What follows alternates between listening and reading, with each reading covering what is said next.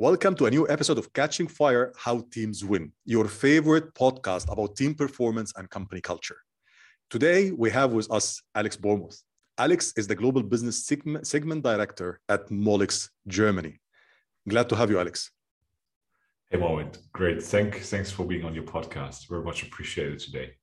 Thank you so much, Alex, for being here. By the way, Alex is a dear friend of mine, and I know that he's a great leader. And I know that we can benefit a lot from having him here today on the podcast.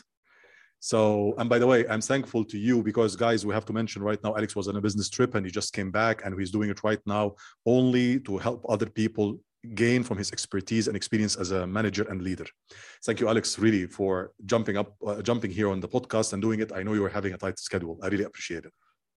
Yes, thanks, Mohamed. It's great to be on and to help others. So I very much appreciate having the time today to speak to you and your audience. So very much looking forward to our joint conversation. Thank you, Alex. Let me start with the first question, which you told me about before in 2021, if you remember last year. You told me that one of your goals was to improve your personal relationship with your team members and some other people in your life. What was the reason or the backstory behind this goal? And what are the strategies that you followed also to reach this goal? Oh, well, that's a good question, and I'll need to separate, or I'll need to break it down in a few elements. And you remember sometimes going to New Year, thinking about what could be done different, or how could we change or adapt, or I would say be better humans with our employees, but also with our friends and family. So I was thinking it was very much in December 2020, and now we are 2022, but it was in December 2020. Thinking about how can I be connecting more to people? Sometimes we lose track in our work. We get so focused on execution, especially during the pandemic. A lot of the, I would say, interpersonal activities were slowing down as we are all virtual, like we are today in this podcast. So I was in belief, hey, I need to do something different and to be able to connect more with people. So for me, it was very much, I would say, making up for this gap the pandemic came up with, but also the strong focus we always have on the business and our, I would say, execution to really take more care about the interpersonal relationships. Yeah, I felt I lost something there and I want to make up for this. Yes. Were you having a specific strategy that you followed in order to make sure that you are doing any deliberate steps, for example, in order to strengthen these relationships?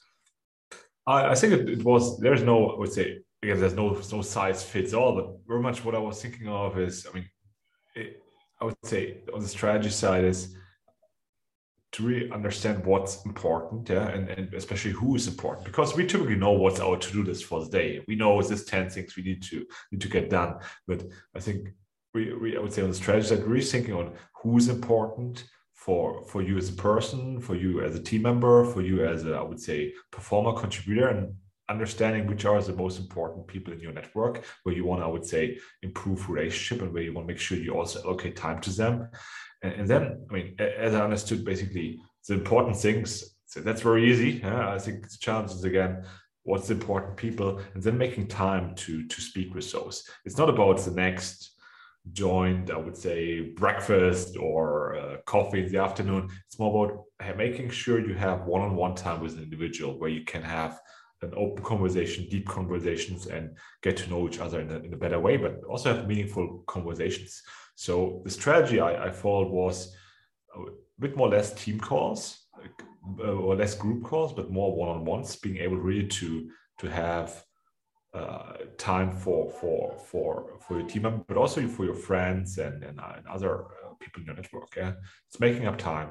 That was, I think, the key, and being honest to yourself that this time is then also used for a personal conversation and not for the next to-do list to check it. Yeah. You told me also, by the way, about this topic that one of the things that you are trying to do when you started thinking about strengthening your relationships with others is that you didn't go all in with everybody at the same time. No, you just tried to choose some few people and start small in order that you are trying to focus each year on some specific individuals to strengthen your relationship with them, right? Yeah, that's very true. In my personal, I have unfortunately not too much time, and there's some elements. There's time for the family, yes. Which we want to expand, make sure we allocate the sufficient time to our beloved one. We spend time with our families, our kids, our wife, So that's very important for me, and I'm sure for you too. But kind of understanding who's important for you in your network, in your friends, in your network of friends. I've been very selective. I have not 1,000 friends, but there's a few people I want to lean in, and thankfully we were able to reconnect as after our, I would say, long period of time, we were able to connect, and we were able to rebuild, I would say, on our past relationships and expand on this. So I think being selective and don't go all in. Yeah, look for 1, 2, 3, 4, 5 individuals you may want to reach out more. You want to have, I would say, a virtual coffee or just meet for an evening call on a Friday or Saturday. I think being selective and understanding which individuals, I would say, give you energy. Yeah, where do you, I would say, where do you gain energy, but also where can you help them, where can you provide energy to them to help them to go ahead. Not in business life only, but I mean, it's also about us as a person, individuals that we have good peers to exchange, have meaningful conversations with. So I think that very much helped me, that you don't need to connect to 20 people. Yeah, if you have a few, 1, 2, 3, 4, 5, that's most probably will make a big difference, that you have people to reach out with and have good conversations. Yeah. I fully agree. Okay, let me ask you, as a director, you have a global team. I know this. So how do you make sure that your team is engaged? Do you have any specific rituals or routines that you follow? You have challenging questions for me today, right? Yeah.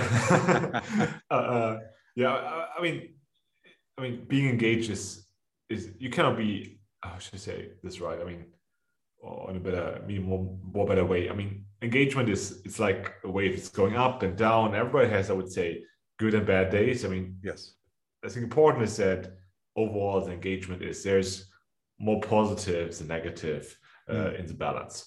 And we all need, I would say, have to cope with different challenges as a global team, yeah, but also with friends which are around the world. So, I mean, as a leader with a global team, what I'm trying to do is really to understand the challenges, opportunities each individual has, yeah, yes, in the business life, but also there may be some personal challenges where we need to help and support them with, and then really important and also reflecting on the personal topic we had before, how to connect and reach out to people, to spend time with these individuals frequently, not one time a year for end year result, but more on a weekly, each second week, that you spend time with them, understand what makes them tick, but also where you can help and develop them to grow. Yeah? I believe one key is to keep people engaged is to really listen and understand what they have in front of them, and then give them guidance and lead by example, that you can understand or you can share perspectives,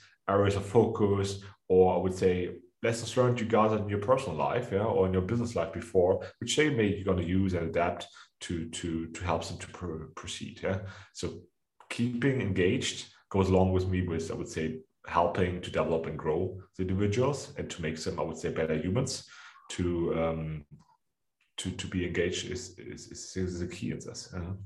So if I understood you correct, you are trying to speak more with your team members, not only at the end of year review or the mid-year review. No, you are trying to do more, and you are trying to get them in meetings or virtual calls with you, where you are discussing before anything else some things relevant to their different aspects of their lives, and not only getting directly to the point regarding their work issues, right?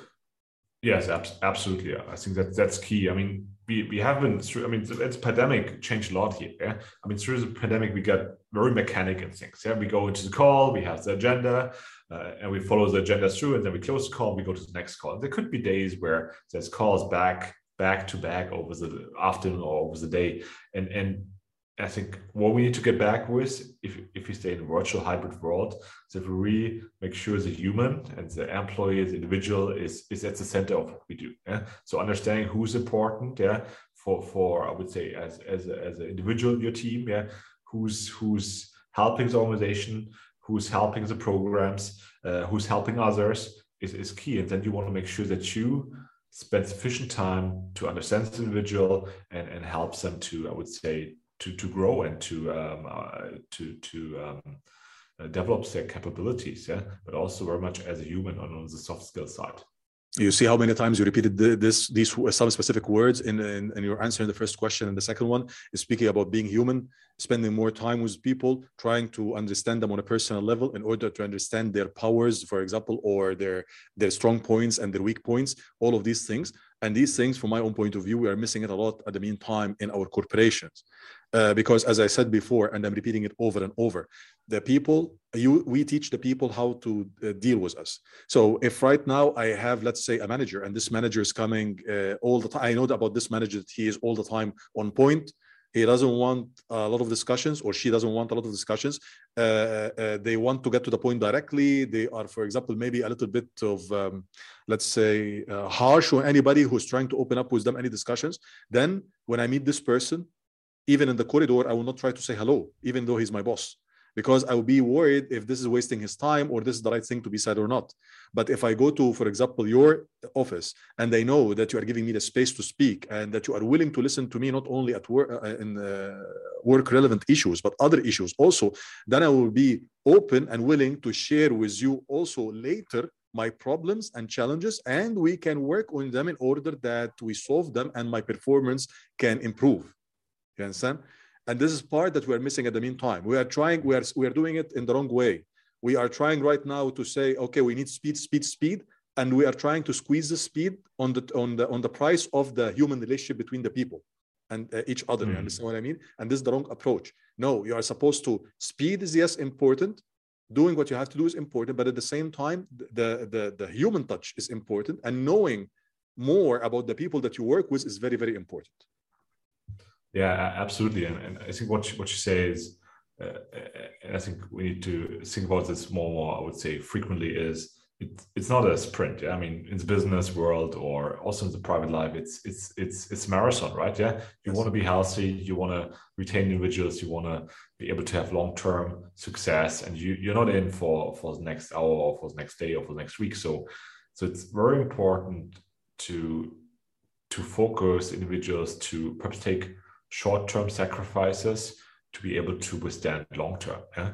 And that also means that I think we as leaders and as humans, we need to acknowledge that not everybody has a great day each day. Yeah? And that we need to, I would say, support our team members and I would say step in if they cannot. And then even if we are not great at it, yeah, be able to take a task of their to-do list and help them if they have difficult times to execute. Yeah. So it's very much being a partner and a coach rather than being somebody who gives only direction. For sure, we need to give direction, but we need to also demonstrate how this direction can be executed. And I think there is challenges in our world, in our business and industries. But as more people, I would say, drive change and apply a different model to it, I'm sure and confident that we'll be making an impact on the long term. Yeah? Mm-hmm. Okay, let me ask you, what do you usually do if you discover that the performance of one of your team members is low, or it was high and then suddenly it dropped? What are you going to do?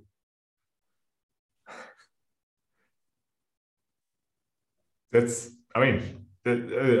for sure happens, yeah? And it happens in many areas where I would say the performance cannot only go up. It's like the stock market; it's not going all up. It's sometimes going up and down. And I believe it's important to understand the trend. Yeah, is it somebody who has been I would say performing very strong over a certain period of time and now it's dropping a bit? Yeah, is it exhaustion? Is it lack of focus? Is it, I would say, lower engagement? I think the key is to understand the why, yeah? And you don't want to, I would say, understand the why if somebody is not performing one day. It's more on the period of time, how is the individual developing and performing, and if it's going the wrong direction, yeah, over, I would say, a certain period of time, you really want to understand the why. And it's not like to judge this individual and say, hey, you don't perform. It's very more to understand and have a conversation. And you would have this, I think, if you check in with your people frequently, you have the process of conversation, you understand why people may perform high, where they get energy, where they, I would say, lose energy. And as a leader, we need to understand the why, because this shows us what makes the people tick. And based on this, we can take an action and I would say provide coaching, consulting, perhaps also job or role change. And I'm sure, I mean, you and your audience would select the right appropriate measure. Yes. So the why is the most important one. So let me put it in specific steps. Let me summarize it. You said that at the beginning you will start to see if this is something happening temporarily or it's happening over a period of time.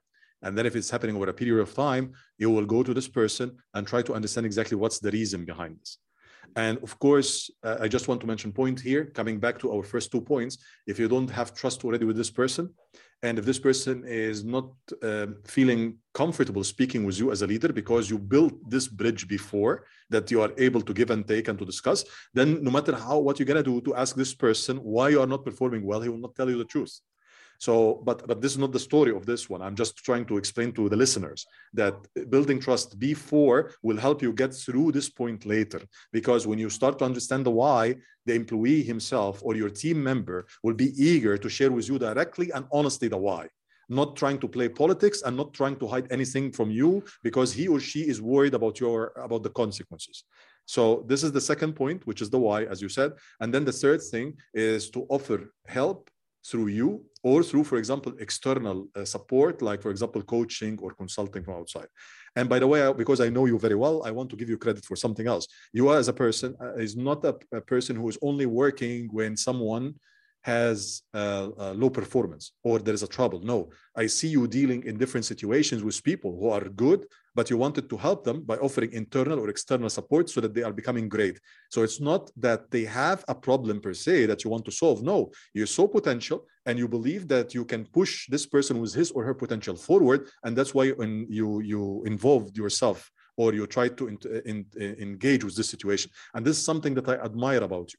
You understand, Alex, really, that you are not waiting only because most of the people only deal when there is catastrophe. Something terrible happened. If they move even, but this is not the case with you. You understand? You are trying to interfere even in a positive way, not when there is a catastrophe, but also to help the person reach his or her potential. So I admire this, really. Thank you, Mohamed. Very much appreciated. And it's so thank you. Yeah? And I believe you said a very important thing, and perhaps this is a topic for another podcast, but we didn't touch on trust. I mean, all what we discussed, it's all foundation is trust. And I want to expand on this shortly because I would say, your audience and also future leaders out there, don't sacrifice trust. Yeah, without trust, there will be no. I would say you will not move the people. So you need to make sure that you have trust and you are trustworthy, but also that this is honest. Yeah, I mean, the trust is there's only one way of trust, and it needs to be honest. Yeah? And I believe if you focus on this, you will make people support you and grow with you as you help them on the other hand. Okay. What if you have a top performer? And this, by the way, important question, $1 million question, because it's happening everywhere in every organization. What if you have a top performer, but his or her behavior is toxic? What are you going to do? Yeah, I mean, there are lots of, I would say, articles out there on this topic and I would say research. But I mean, for me, it's key. If somebody's toxic to the organization, to the team, this is not acceptable. Yeah? People who are toxic shouldn't have a place in an organization. Because think about like this. I mean, you may have a top performer which is toxic, yeah, and he or she is doing a great, I would say, has a good, I would say, delivery on tasks and to-dos. Yes.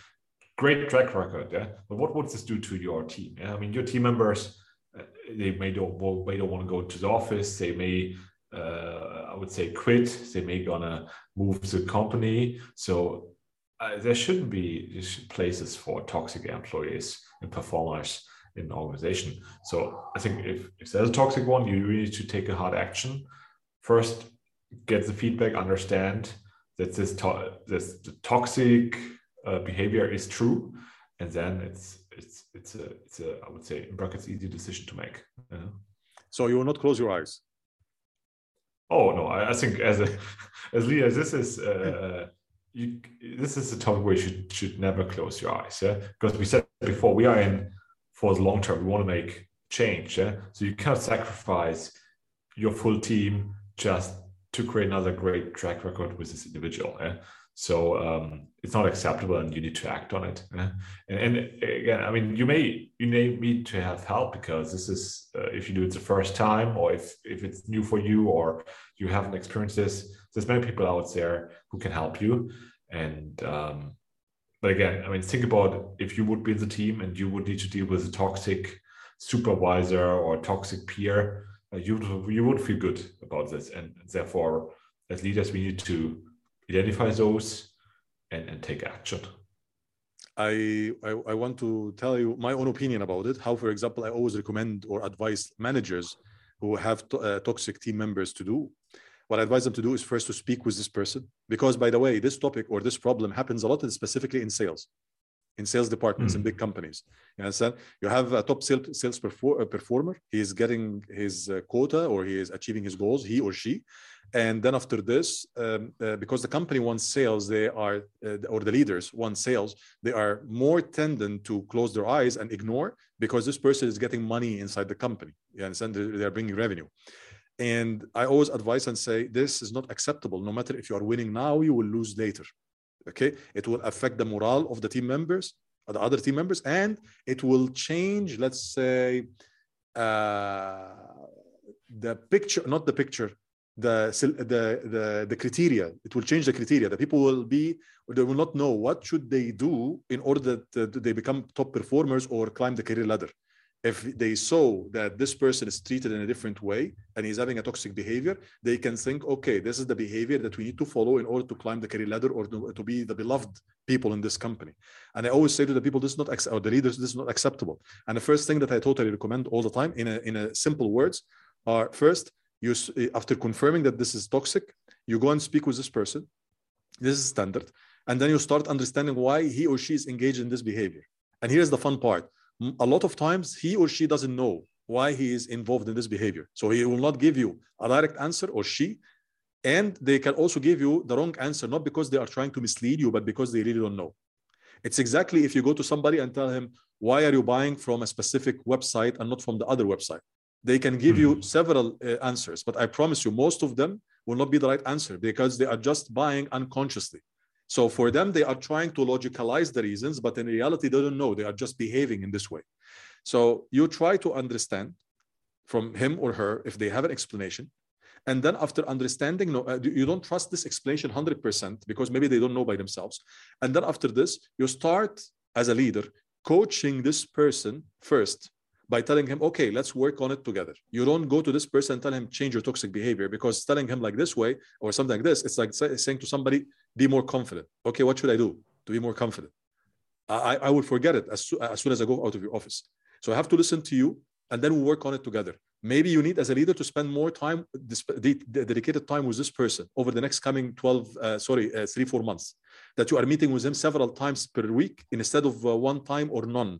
And then you start putting an action plan, you and him, but this requires from you as a leader that you understand human behavior and how to change behavior.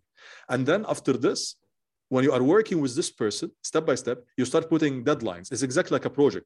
Are we able to change this behavior? How much we are changing this person until this point? If you see small changes, you continue. If you don't see small changes, then the next step is to get somebody from external to try to help. If the external didn't work, then you have to take a hard decision regarding how to proceed with this candidate. But there are 4 steps. They look simple, but they are not easy at all. They are not easy, but they require attention, and they require that we act immediately, because this person can impact a lot of people, and not only in his team, but also in the bottom of the organization.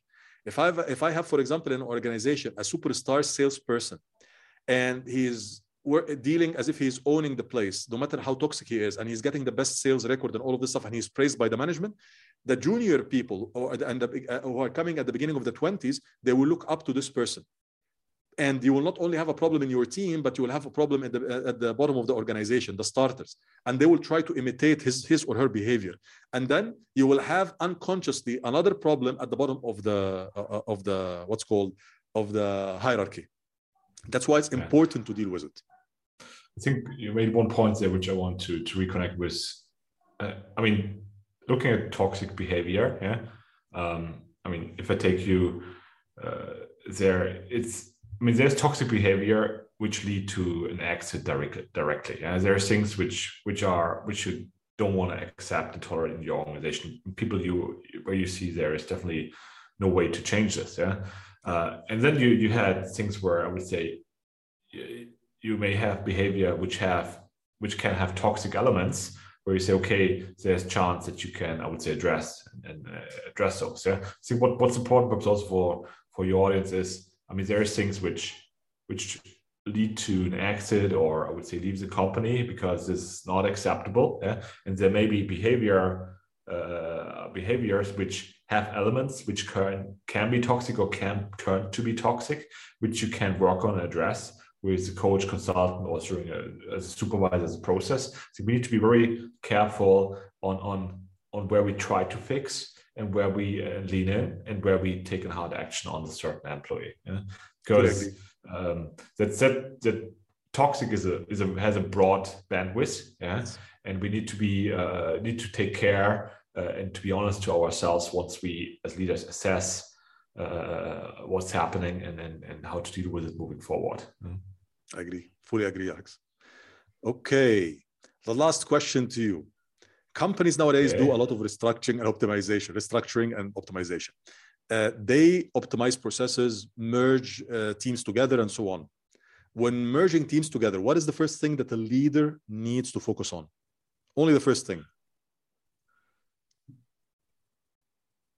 Talk to the team members, understand the culture. Yeah, I mean, you merge I mean, I'm not big in sports, but if you merge two soccer teams, I'm sure there's elements of cultures. Yeah, if you want to bring new team members together, you need to understand the history, yeah, and how do they connect, and then build bridges. Yeah, just copy and paste old processes from left to right will not do it. Yeah?